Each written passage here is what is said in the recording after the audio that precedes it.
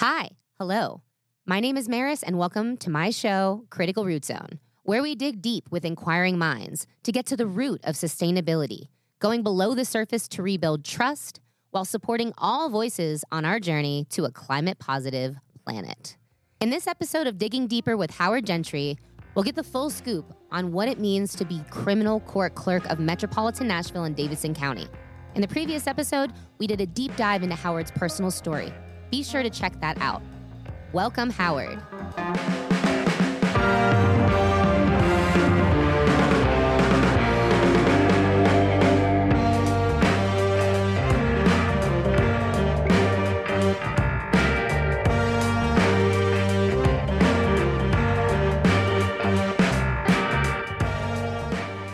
Welcome back, Howard Gentry. Thank you for having me again. I'm excited more now than I was the first time. We got the first one over with. Now we're cruising. Right. Episode 2. Yes. People and Planet series with Howard Gentry. Wow. And we're digging a little deeper. We're getting into, you gave us a little bit about your background. We told an amazing personal story, very heartfelt story that I encourage everyone to go back and make sure you listen to episode 1. And in this one, I really want to talk about your position as Criminal Court Clerk, which, by the way, that's a hard thing to say. Yes, it is. I had to practice we it. call our office the CCC office. CCC. Yeah. Let's just say CCC. They won't know what you're saying, though. And you gave us a brief history of how you have been the first African American in many different seats, right? Many different political seats. In all of them. Mm-hmm. And just briefly, you were a Metro Council. At large. Mm-hmm. You were Vice Mayor. I ran for mayor and missed the runoff by 244 votes. 244 votes. Now I'm the Criminal Court Clerk, which is the first African American constitutional officer. Wow. Yeah. That wasn't planned, but that's the way it happened. Right. Yes. And you've been in this position for how many? Since 2011. Since 2011. I just got reelected, yes. Yes, congratulations. Thank you, and thank you, Nashville. Yes. I want to talk more about what you do as a criminal court clerk. And, just what are some of the, it's a very large area to cover. The actual responsibility is really concise, but you were talking about digging deep, and that's one thing that kind of endeared me to you, too, because I use that analogy all the time when it comes to poverty, homelessness, criminal justice system. If you really want to know where the root causes are, you have to reach down, sometimes beyond the root, to really see where the real problem is. And many people never know that because they feel that, they just don't know that there's more to it. There's something down. There's more to it. So the fact is that my job as criminal court clerk is to keep the records of the criminal courts. And so we have 18 judges. I have people in each court.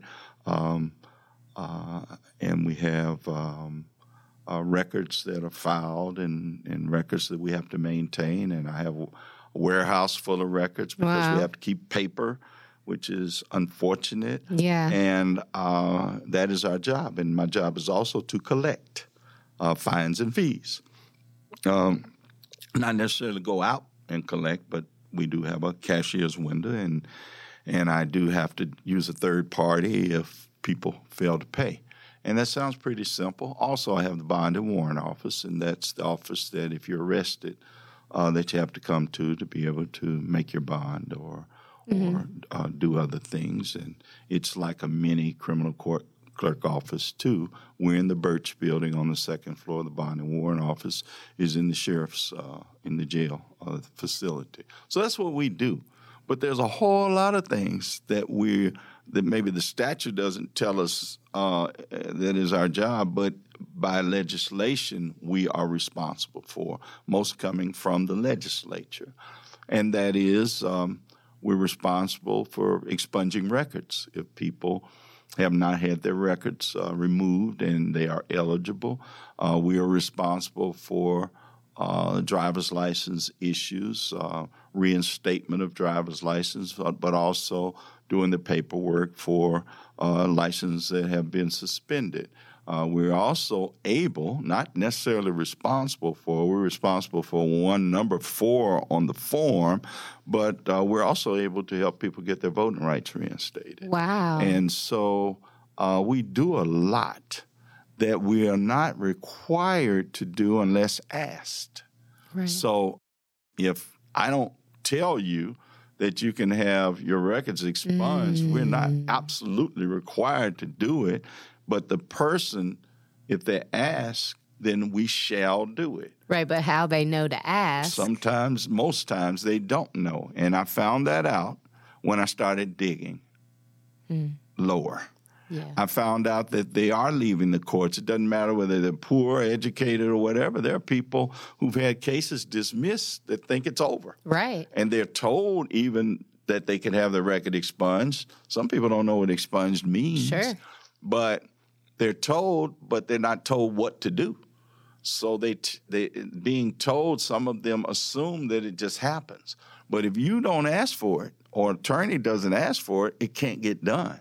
You actually have to sign for it, or an attorney has to sign for it, or you can't get it done. So imagine when you're thinking about the environment, when you imagine people, 70% of the people arrested and brought into our courts are poor and indigent. Indigent means that they can't afford to live, let alone pay a fee. 70%.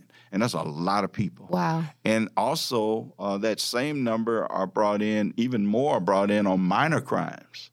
You know, the murder, the big drug cases, the domestic violence cases, which are just awful cases.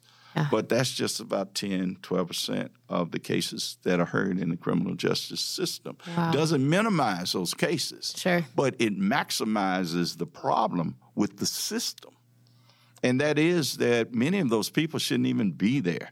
And many of them are revolving around or within the system because they're poor, because they're homeless, because they're not able to get the information needed to move out of the system. It keeps them from getting jobs and housing, and it's a terrible cycle. So if you're not informing them, if you're not being proactive, then their lives are a never-ending a movement. We call it a spiral, but it's not always down. It's just going in circles that they don't deserve. So as I looked at the law and looked at the people that were being affected, I was the founding chair of the Homelessness Commission 20 years ago. I was I started the Poverty Initiative in Nashville, and so I've been involved in and then I've lived in North Nashville my entire life. So my education's from North Nashville, from K through 2 degrees at TSU. Most of my jobs have been in North Nashville. My life has been around poverty, around struggle, around suffering, around disenfranchisement. I know I made that word longer, but it's been in that environment, so I understand it. And I have a passion for it, not just North Nashville, but the entire Nashville, because there are people in every corner of this city who are struggling because of a lack of knowledge. Absolutely. A lack of opportunity, a lack of someone just asking. Sure. When you come in my office, you could be coming in to pay a $10 fee.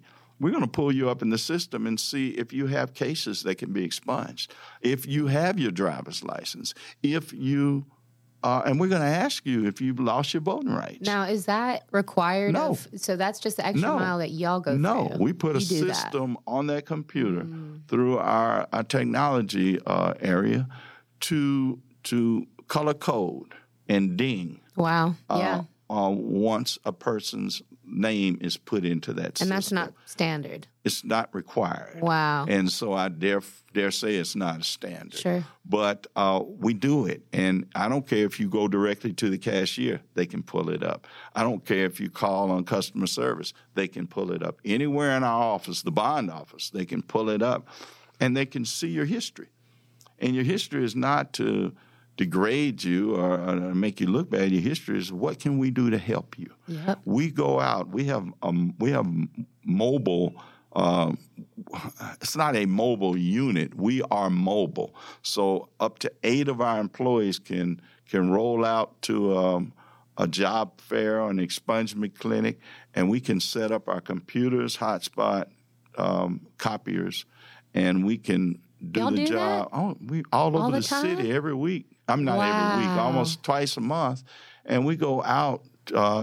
Different organizations call us, and they do expungement clinics. Now the state has picked up on what we do, and they're starting to try to do it around the state. Amazing. Because this is a shall. When you read the law, it tells you as an individual, as a citizen, that if your record has been dismissed or nollied or withdrawn or whatever category it's in, if it is an expungible record, you shall have your record expunged. So that word. shall. That means there's no question. Sure. And even where there are questions, we can put you in touch with the DA's office to see if those questions can be worked out. So, yes, we went out into the community, and when I became clerk, we were averaging about 10,000 expungements, a little over that a year. It sounds like a lot, but we're averaging between 30 and 40,000 a year now. Oh, my goodness. And it's because we're proactive in that. We're not the great gods. No, we're people doing our job and not just staying stuck in the courthouse. We're bringing justice to the people. Mm-hmm. And it's not just me in my office. It's Judge Bell and other entities within government that are now reaching out to the people. And the more we help, the better our city is, the better our economy is, the better our environment is. Yes. Because if a person now can get a decent job that wasn't getting a decent job because of their record, then they are able to live a more environmentally friendly life. And if a person is able to go to school now or get housing, you can actually, change a homeless person's life just by removing their record. Because now it's job, it's housing, it's everything they said no to. Yeah. And I'm talking about, because I will say to you that a large number of homeless people actually have skills. Poverty is generational, it's cultural. And you can be in poverty and you can be educationally poor, economically poor over generations. But people fall into homelessness. Right. Most people don't live to be an adult from a child in homelessness, and then generations eventually, the streets kill. And I know this because once a year we have a homeless memorial, and it used to be 40, 50 a year, and now it's way over 100 a year, and it just keeps going up. The streets kill people. And how in the world can we be comfortable living in a society that allows people to down the streets because they're poor, they're hungry, they're in poor health, and living on the ground? And then we make it illegal for them to sleep on the ground or camp out. But you don't want to do the things that allow them to come off the ground. They're absolutely a part of sustainability. They are. This is what you're saying. You're making my job really easy. Well, I'm sorry. I mean, I'm glad. I mean, you're speaking so much truth into what I'm learning and what I want to shed light on. Yeah.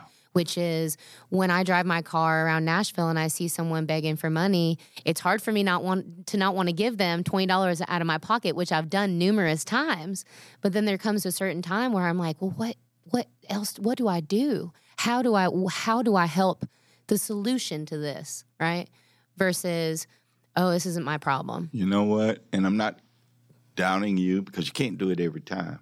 One is you might want to break that 20 into fives, right, and go by that corner a few more times. Yeah. The other thing is we don't really know what to do for that person unless you have a conversation with them. Absolutely. And what I do a lot of times is do that. Then I also know the difference between somebody that is truly homeless and somebody that's been stuck on the corner by non-homeless people and working them and that is happening. And what is that? They're begging for money, and then they come pick them up, and and you don't know. house them and take most of the money. Oh, yeah, that does happen. Absolutely. It's a big business. That's like, I don't even know. I've never even heard of that. Well, yeah. Okay. Yeah, well, I just put it out there. Holy moly. And so get mad at me, those of you who have those vans that I see sometimes. And what are you going to do? But anyway, see, it does come out sometimes. The fact is, but that just should not scare people from helping, because you can really look and tell. And but bottom line is that the majority of the people who come through our system are poor and indigent. Yeah. Back to that. So therefore, either they can't pay or they struggle paying. And so we have put systems in place, which have been in place by law, but people don't know, where if you are poor and you just can't pay, $300 might not sound like a lot, or it might not sound insurmountable, but for a person that doesn't have a job or doesn't make any money, $300 is like $3,000 or $3 million. Yeah. And so you can put them on a payment plan where they can pay it monthly, and it can be as low as I want to make it. That's great. It can be $5, $10 a month. I hate to put one on a plan that long. Sure. Because that's almost criminalizing too, making them come to the courthouse, go through security, and come up, go through that. They've already been to the courthouse and got charged with something. Now you're going to make them go through that process once a month. So the fact is that we find ways through technology, through laws, to minimize the strain, the personal strain on people, so that we can help what the Constitution says is supposed to be their right, and they cannot be penalized for owing court costs, fines, and fees. Well, right now, if they don't pay, we are penalizing them because we're putting a third-party collector on them. We're denying them an opportunity to get a job because you have to pay your fines and fees before you can have your record expunged. Yes. So you're offering them an expungement, but if you're not helping them or waiving their fees or whatever, which we do now, thank God, that our judges understand how important it is, our mayor understands how important it is, then if you're not able to get the fees taken care of, then they can't get the records expunged. If they can't get the records expunged, they can't get the job. They can't get the housing. Fees anyway. They can't. So it's just it's almost sinful. Yeah. And so what we try to do is atone for our sins, because I am a part of the criminal justice system, and I'm proudly a part of it, but I'm also sadly a part of the failings of our system. And so I try to make it as forgiving as possible, because once that person goes to jail or does whatever the judge tells them to do, parole, probation, whatever, they've paid their debt to society. Absolutely. And I think the worst thing is when you take their right to vote away and make them less than a human being in our society. But we got an app for that too, and we're able to help people to get the voting rights back. I know someone personally that can't. Well, we talked about how it varies from location, because he was convicted. His criminal background was not here in Davidson County. Well, the state of Tennessee, one thing about it, those laws are the same. Really? So voting rights are national and state run. So even if they're not Davidson County, we can help them. We can guide them. We might have to contact the other county and work with them. Now, don't get me wrong. Bad actors, rapists, murderers, things like that, who are just outright guilty and do cruel and evil things, they should be punished and punished to the length of the law. But when we know that over 70%, almost 80% of the people that come through our court system have minor offenses, sure, yeah, and have not really done anything to hurt anybody but themselves, they just should not have to suffer the way. You can be in prison behind bars, or you can be in prison in a homeless camp. Yeah. Exactly. And I will say I'm talking to a female right now, and I've got all females. I got 4 daughters and all, and I'm real serious about this, even though it happens to men too. 8 out of 10 women on the street get sexually abused. Yeah, hard and truths. It might be 9, but I know for a fact 8 out of 10. And also, I don't know the percentage with young boys, but it's high, especially with gay young boys. Yeah. And so the streets are not friendly. No. And so if you're going to make them be out there, at least let them have the ability to work, because about 40 to 50% of homeless people go to work every day. And people don't realize that. No, they don't. They don't realize that, but they can't afford to pay rent. Right. They can't afford to pay for a car.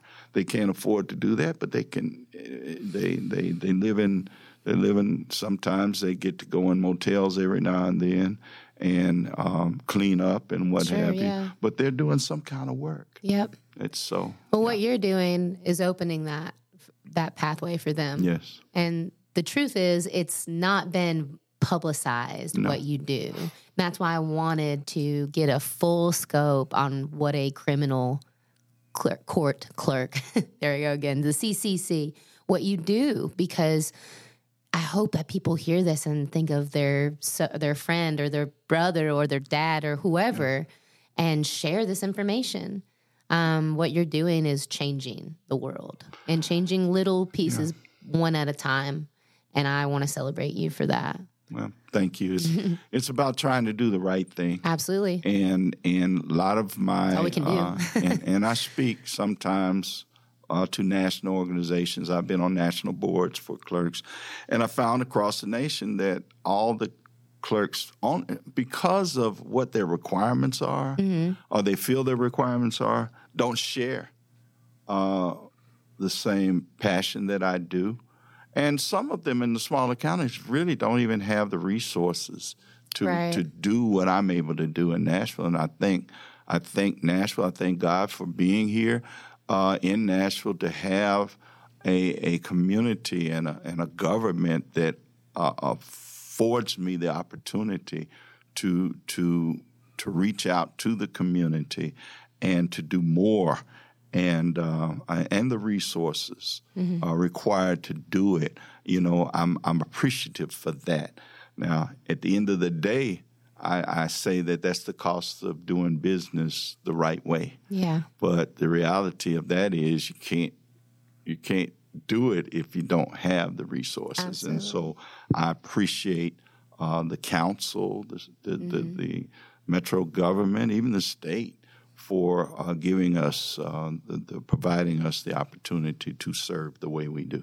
There are things to be grateful for everywhere, there are. all the time. And grateful is it.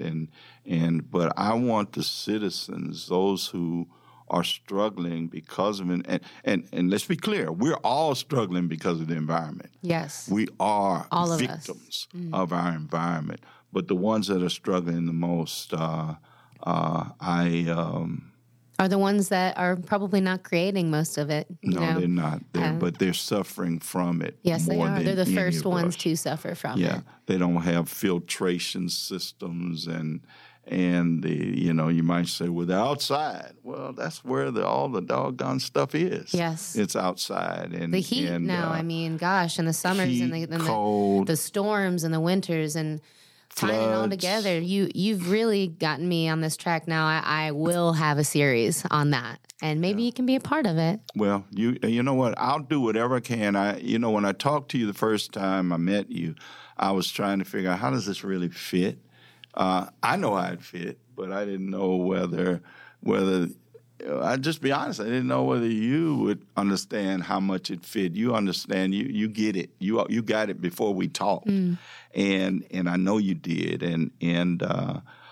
So the fact is that it is our duty and our responsibility.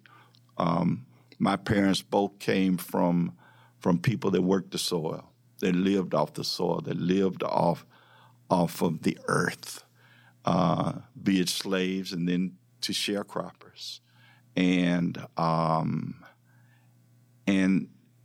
the environment was so important to their existence and their survival because there wasn't a whole lot of help otherwise, and they were able to not just use it but to appreciate it, and they shared that appreciation with us as we grew up, and they caused us to be very sensitive to the environment.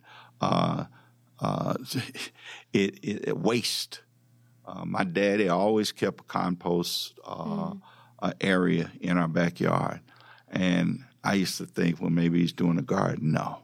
He always said, put it back in the ground. My kids know that when you get through eating an apple, you go throw it out there in the yard, in the bushes, because there is wildlife that will be sustained as a result of it, and what makes it to the ground, to the earth, it'll bring it back from the earth again. Back to the earth is what I always say about composting. Which I brought your toothpaste tablets today. Don't let me forget to give you those from the Good Fill. I do. I want to try that, but it's the appreciation of it. Can you imagine if we can move a culture of people who are living off the land because they're poor or having to survive off the land, if we're able to rise them and raise them into citizens who can live productive lives of dignity, and that means just having a roof job and the ability to sustain themselves. Can you imagine what they're going to bring to this community and in society as it relates to sustainability? Because they have learned how to live off the earth and survive off of it. And so they're not going to be that wasteful group of people. Right. They're not going to be, if you walk through a homeless camp, a real homeless camp, you don't see a lot of trash laying around because they're burning it. They're utilizing it. Every little bit. There's a purpose for everything. Yeah.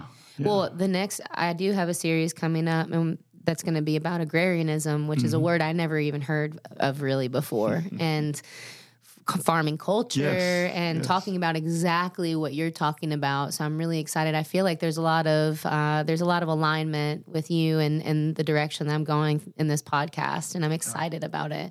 But just to wrap us up, thank you again. Thank you. And Thank you. I look forward to seeing how we work together, because that's what it's going to take, is working together and understanding each other and hearing each other and having the hard conversations. Well, this has been amazing, and you keep this going, because I'm not the answer. I'm just a part of the army. There's an army of people that do care. Yes. And they're frustrated, too, because they do not have this voice. They have a voice, but they don't have this mechanism to get the message out, or even a mechanism to find out all the things they can do to be helpful. And we're going to keep working on it. This kind of podcast can really be helpful. Thank you. All right. So up next, we'll be zoning into another personal story of a young guy I met here in Nashville that wrote a best-selling book. And he told his experiences and his story as a Black man in America, which I read and found so incredibly relevant to this conversation. We just have to have him on the show as well. So stay tuned for more people, more planet. And as you know, I want to hear from everyone that has something to say. So please send me an email. Maybe you want to be a podcaster. Send me an email about that. I've got the best crew in Nashville, Tennessee. It's criticalrootzone@gmail.com. And until the next episode of CRZ, we can only love the planet if we love one another. And in order to love one another, we must love ourselves. So remember to ask questions, inspire others to do better, and we can do anything when we stand united.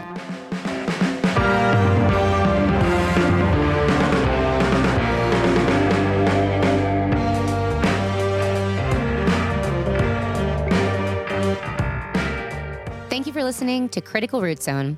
If you'd like to reach out, email us at criticalrootzone@gmail.com. Critical Root Zone is produced in Nashville, Tennessee, copyright 2022.